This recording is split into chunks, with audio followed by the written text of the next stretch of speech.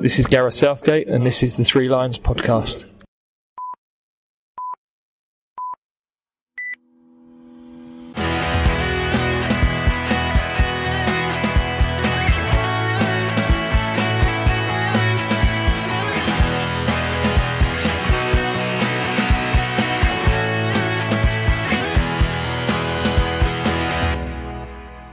Hello there and welcome to episode 31 of the Three Lions podcast. My name's Russell Osborne.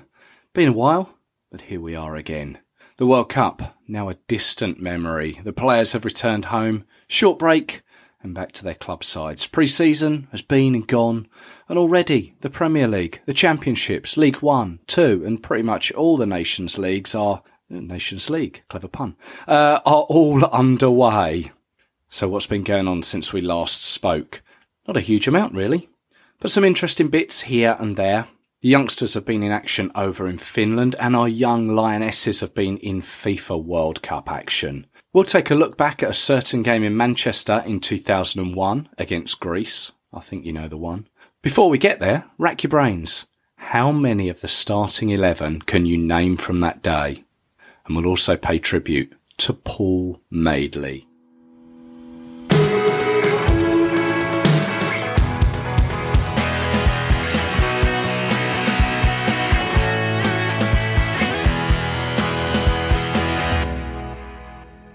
Now, we may have bowed out at the semi-final stage, but there are still awards being given out for personal performances. Of course, Harry Kane was the outright winner of the Golden Boot with his 6 goals. Not since Ronaldo in 2002 has anyone scored more in the tournament. And of course, he joins Gary Lineker as our only other Golden Boot winner, with 6 to his name as well back in 1986. Harry Kane also made it into the team of the tournament, which this year was voted for by fans on FIFA.com. He's also been nominated in the Best FIFA Men's Player 2018, alongside Gareth Southgate as the Best FIFA Men's Coach.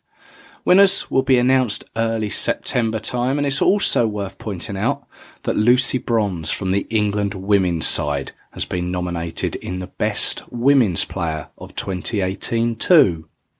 Some other bits of news that have happened since we last spoke. It would appear that the FA are keen to extend Gareth Southgate's current contract to beyond Euro 2020. After he was given a 4-year contract in November 2016, I'm sure at some stage he will be tempted back by the day-to-day club. But I think now he's quite content with the job he's doing. And I personally welcome him to stay just a little bit longer, but we all know quite how things can change ever so quickly in international football. There's also talk of bidding for the 2030 World Cup. I don't know if you've seen this, although I doubt Gareth Southgate will still be in the same job then, but you never know. Greg Clark has said no decision will be made until next year, but it does look like the FA are giving it some consideration, after previously stating they wouldn't bid again due to the murky bidding process. It's also worth pointing out that 2030 will be the centenary year for the World Cup, and Uruguay, the original hosts, have already put their hat in the ring with a joint bid with Argentina and Paraguay. Be an interesting trip, that one, wouldn't it? Morocco have again stated their intention, this time alongside Tunisia and Algeria. Of an already expanded tournament in 2022, I personally wouldn't dismiss hosting it with Scotland and Wales. I know some people will go, ooh, no, got to be England only, but I'm thinking, who knows what state the country will be in 12 years' time. We just may need a little help. And stadiums as large as Hampden, Ibrox and the Millennium, alongside Wembley, Old Trafford and St James's Park and plenty of others, I think would look great.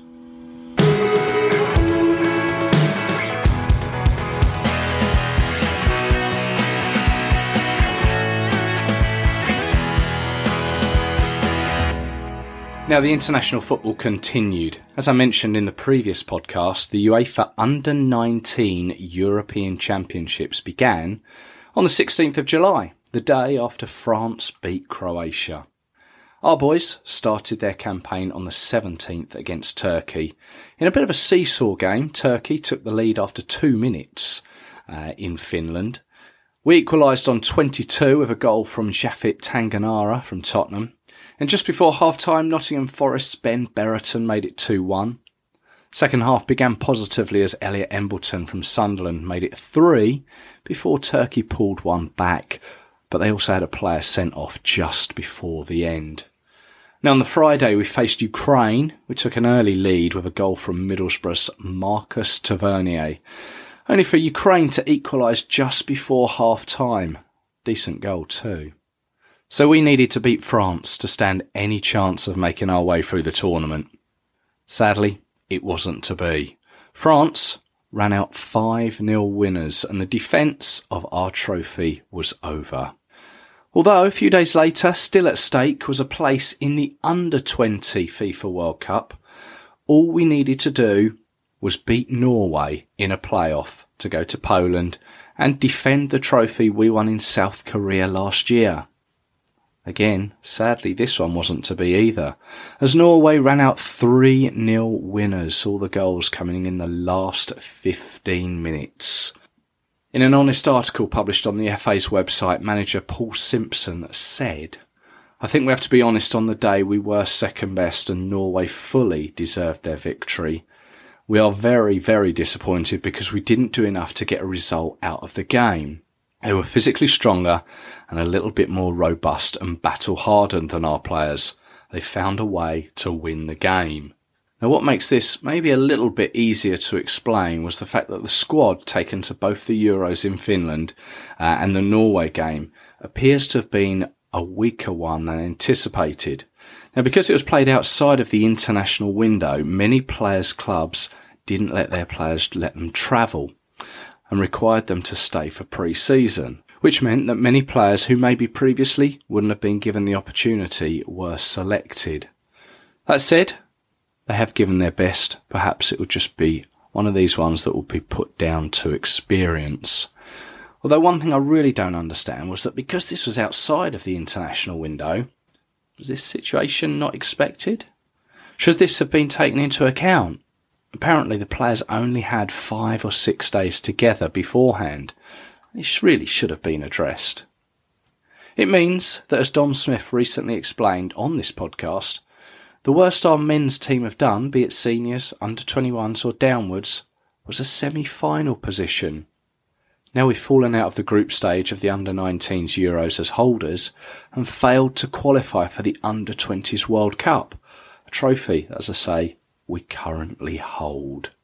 It's disappointing, and I imagine there will be some conversations around round tables at St George's Park after all of this.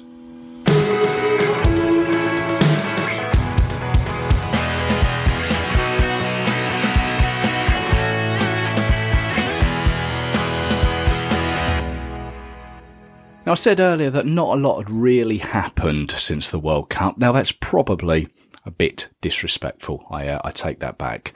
As the young Lionesses took part in the Under-20 World Cup, which kicked off in the Brittany region of France on the 5th of August. England opened their account with a 3-1 win over the holders North Korea on that opening day. Madeley, you may remember that name. It was her who held the fort as interim manager between Mark Sampson and Phil Neville. She is now, in fact, manager of the under-20s. Now, the girls saw off North Korea with 2 goals from Alessia Russo and 1 from Manchester City's Georgia Stanway. Brazil were the next opposition on the 8th. Stanway again scored, this time from the spot after 11 minutes, but an injury time equaliser from the Brazilians meant that we only came away with a point.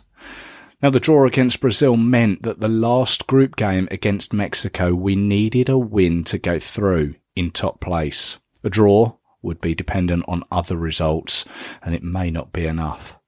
It didn't start too well, going in at half-time a goal down. However, Madeley clearly said all the right things during the break. As the young Lionesses came out all guns blazing, Alessia Russo got the equaliser. Everton's Chloe Kelly gave us the lead.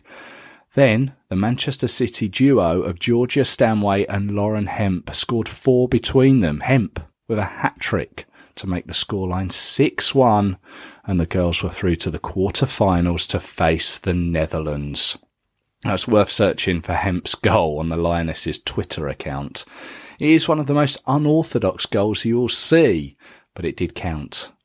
Holland finished second, incidentally, behind France in their group. So the Friday came around and the Netherlands took a 12th minute lead, only for Georgia Stanaway to get 2 in 3 minutes, taking her tally to 5 for the tournament and a goal in every game she'd played in. And the girls were in to their first ever World Cup semi-final and would play the winners of the tie between Germany and Japan on the following Monday. Now, the second half saw her hit the crossbar to deny her a hat-trick. Her second goal was one of perseverance, hitting the post and almost turning away thinking she'd scored, but the ball ran out and at the second attempt she found the net.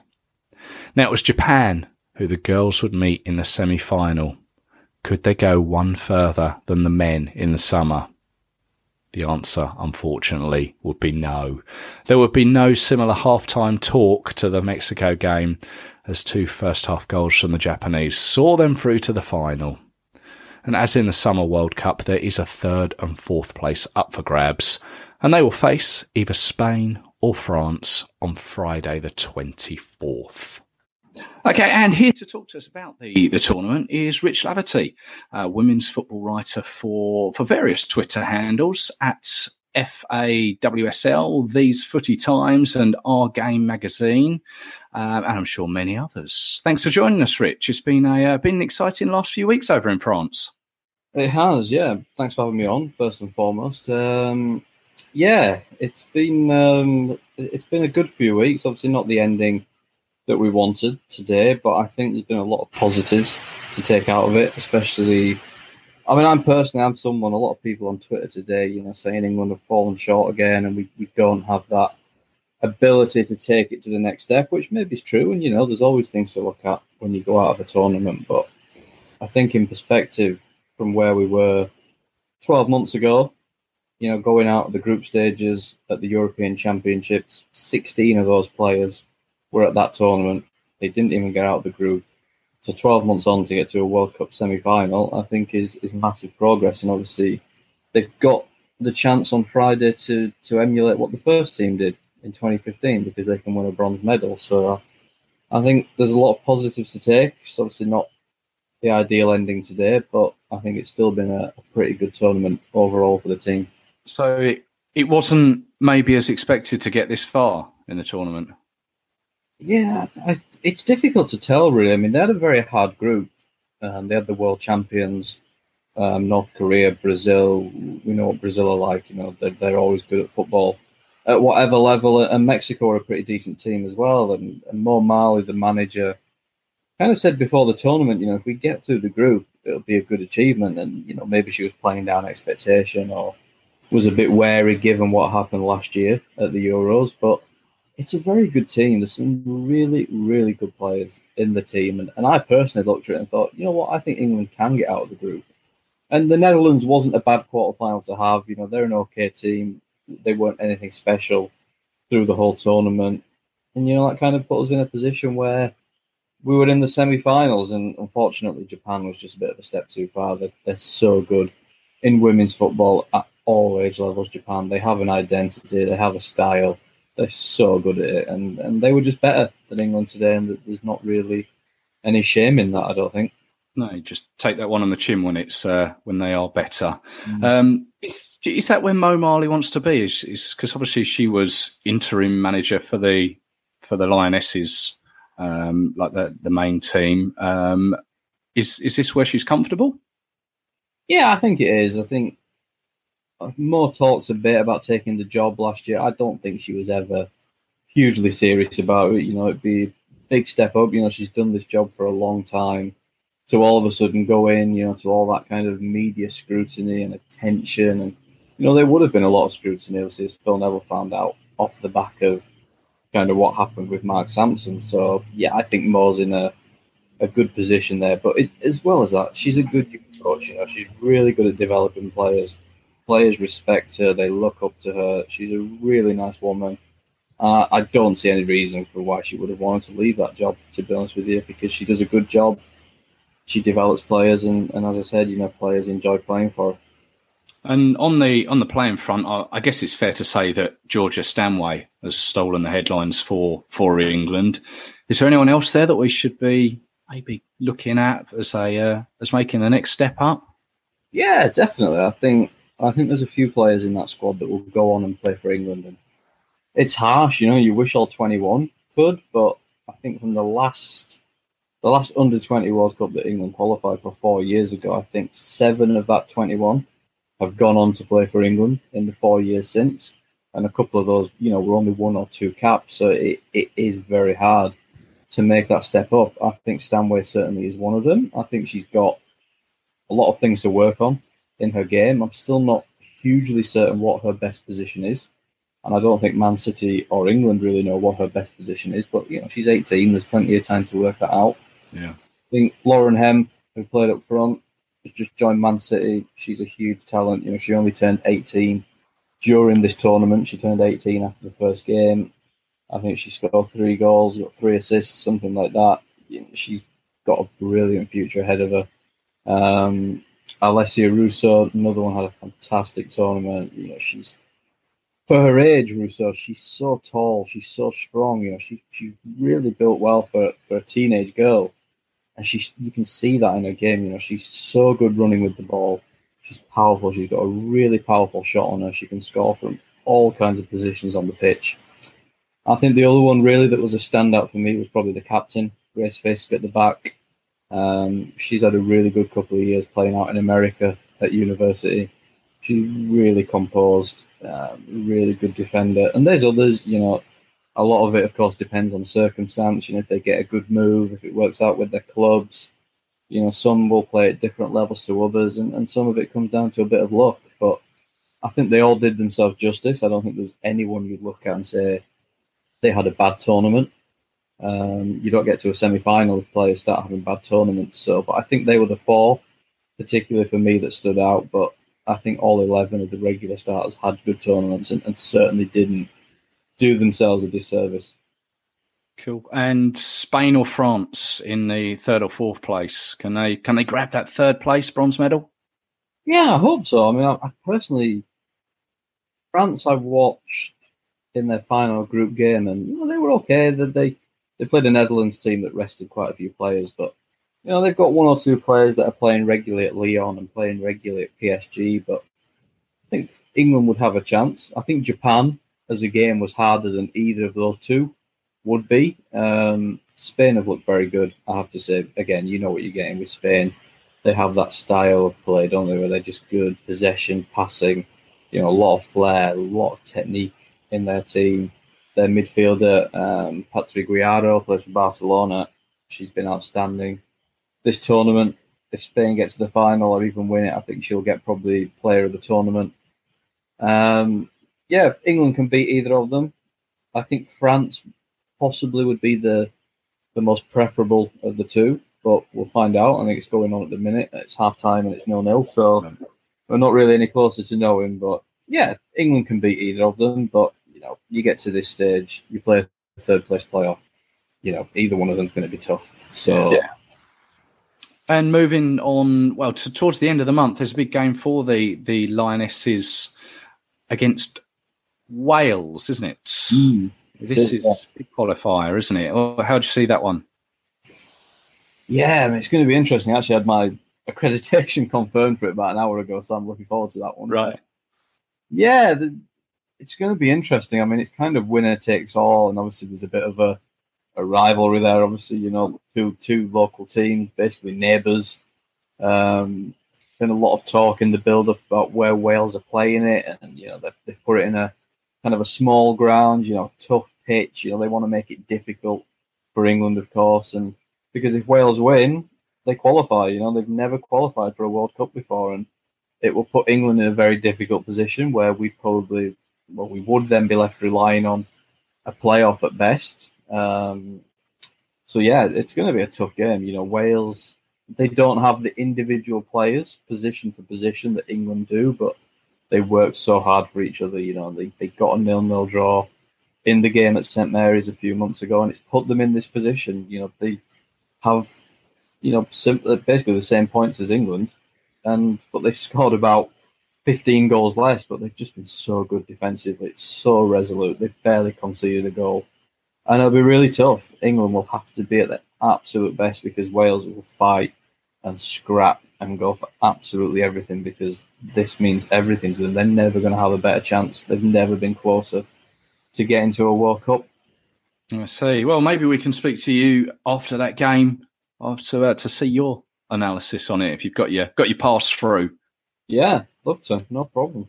Rich, thank you very much for joining us and giving us your in-depth or your insight into the tournament. Thank you for that. So we can also catch you on it's the Offside Rule podcast, isn't it? Yeah, I don't actually do the podcast, but I've been involved with them online with their website stuff. Basically running the online things for a while. Yeah, I don't actually do the podcast, but okay. And your personal Twitter, if you use that for if anyone wants to get in touch. Yeah, so I'm on at Rich J Laverty, so it's pretty simple. First name, second name, and the initial shoved in the middle. All right. Well, we'll put a link to that on our Twitter feed as well. Thank you very much for joining us. Thanks, no problem. Cheers.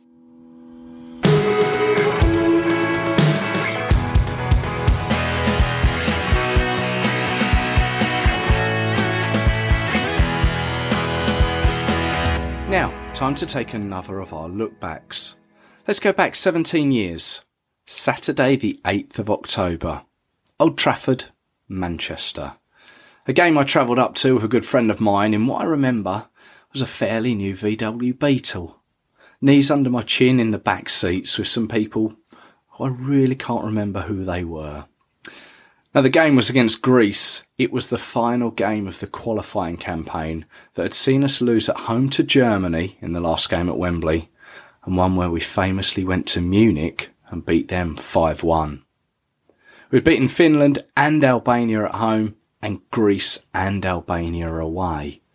Now, had we lost this game, we would have been looking at a qualification playoff game to go to the World Cup in Japan and Korea 2002. But instead, it was Germany who had drawn with Finland that had to go down that route, playing the Ukraine.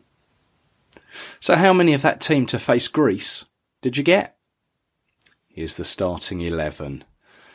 Nigel Martyn, Gary Neville, Ashley Cole, Steven Gerrard, Rio Ferdinand, Martin Keown, David Beckham, Paul Scholes, Robbie Fowler, Emil Heskey and Nicky Barmby. Now, I've dug my programme out from the game, which still has the ticket stub. I sat in the newly built Tier 3 of the North Stand, back row, row 17. Programme's cover had David Platt scoring from the spot when the sides previously met in 1994. Inside, in a message from Tony Lynch in big font, it says, "Beware of Greeks getting goals." And that's exactly what they did. And well done, the fullback. Right to the line, and that it may still be. And Harry Stayers comes. Oh, Greece have scored! Harry Stayers, who's been giving England so much trouble, has given Greece the lead. The first half saw the Greeks take the lead for a free kick that Angelos Christoridis of Aris Salonika turned in on 36 minutes. And to be honest, it was nothing more than what the Greeks deserved. England struggling when they had the ball, giving it away too often. Greece getting men behind the ball, generally being the stronger of the two. And they were nothing like the side that England had beaten 2-0 in Athens 4 months earlier. The second half saw manager Sven-Göran Eriksson bring Manchester United player Andy Cole on for Nick Barmby, who'd been largely ineffective. Another sub, 67 minutes, saw Teddy Sheringham return to Old Trafford, replacing Robbie Fowler. And he had only been on the pitch for 10 seconds when he headed in a David Beckham free kick, in what was, at the time, the fastest goal by an England substitute. It's still 1-0. Beckham to take the free kick. Teddy Sheringham is on. Oh, it's come off. Oh, it's gone in. And Teddy Sheringham seems to have had an immediate effect. What an amazing... That is incredible. Well, he only just got on the pitch seconds earlier. However, the joy was short-lived as a minute later Greece found themselves up the other end of the pitch, winning a free kick. The ball wasn't cleared and the AEK Athens striker Themis Nikolidis turned Rio Ferdinand and put the ball past Nigel Martin. Bisas is going to come in from the far side. Basinas to take the free kick. Davizas is forward for Greece as well. Haristeas, Basinas. Martin Keown doesn't get the ball away. Oh, and chance, and it's a goal! Nikolidis has made it 2-1 to Greece. Oh, shock horror. The pressure was now beginning to tell. England came forward at every attempt. Scholes' flick was saved. Beckham had a free kick into the side netting. It looked like a playoff with the Ukraine was coming. Until 93 minutes on the clock, Teddy Sheringham won what was, frankly, a soft free kick. But it was dead centre. About 25 yards out, up stepped David Beckham. Freshly shaven head, decked out in all white, shirt, shorts, socks, put the ball down, sized up his options. Sheringham, oh, he got a free kick out of that one. It was a bit harsh again. I don't think, Konstantinidis, I think has got a case there, but who's arguing if you're English? Everybody, bar the Greek supporters, praying for a goal. Beckham to take. The 93rd minute at Old Trafford. Beckham! Yes! Yes! He's done it! David Beckham! Fantastic! It's 2-2, and England may still be going to the World Cup automatically. It's a fantastic ending to a very, very poor performance. And he is a lucky manager, and he deserves the goal because Beckham has virtually played Greece on his own. What a curler! And he's going to do that right now, and England go through to the World Cup finals automatically with a 2-2 draw. The images are one of those that will always remain with England supporters. The ball had hit the net, Beckham running to the Stretford end, arms and legs wide open whilst in the air, fans going delirious all around, and England were on their way to the World Cup.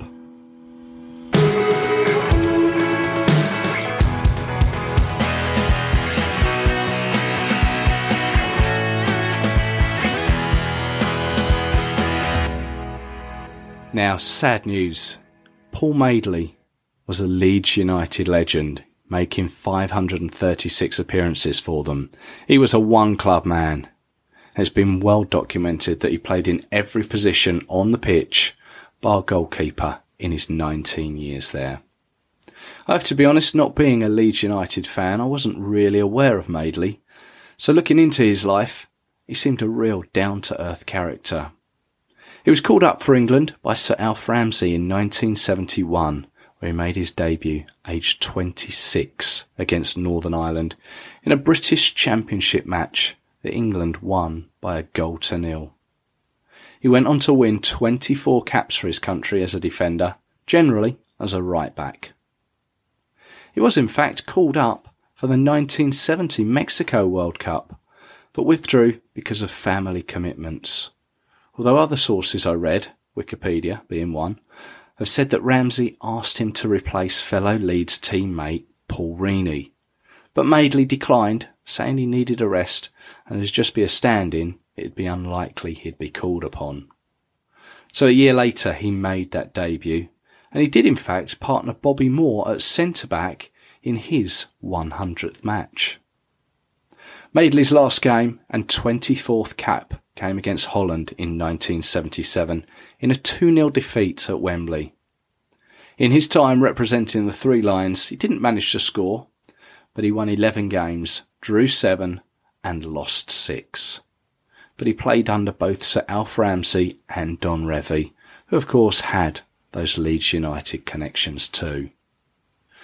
Sadly, once he had finished playing, his life took an unfortunate route. In 1992 he had a brain tumour removed, a mild heart attack in 2002, and was then diagnosed with Parkinson's disease in 2004. But he remained strong and will forever be known as a Leeds legend. Paul Madeley was born on the 20th of September 1944 and passed away on the 23rd of July 2018. He was 73.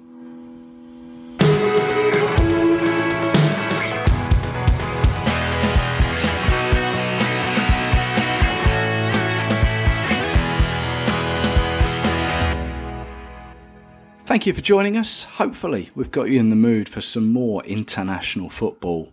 Next month the team are back in action, play Spain at Wembley in the Nations League and Switzerland in a friendly at Leicester. We'll be back before then, building up to them. We're like London buses. Wait for a little while for one and then two come along. I hope you've enjoyed this shorter podcast. Thank you very much to Rich Laverty for his insight to the Women's World Cup. You can find him on Twitter at Rich J Laverty. We're also on iTunes, we're on Spotify, we're on SoundCloud, and you can find it also at www.3lionspodcast.com. If you've got a moment, I'd be grateful if you could a chance to leave us a review, like, subscribe, all the usual places. And you can also find us on Twitter at 3 Lions Podcast, Facebook as well, just search 3 Lions Podcast and you can join in the chat there. Again, thanks for listening and I'll catch you again soon.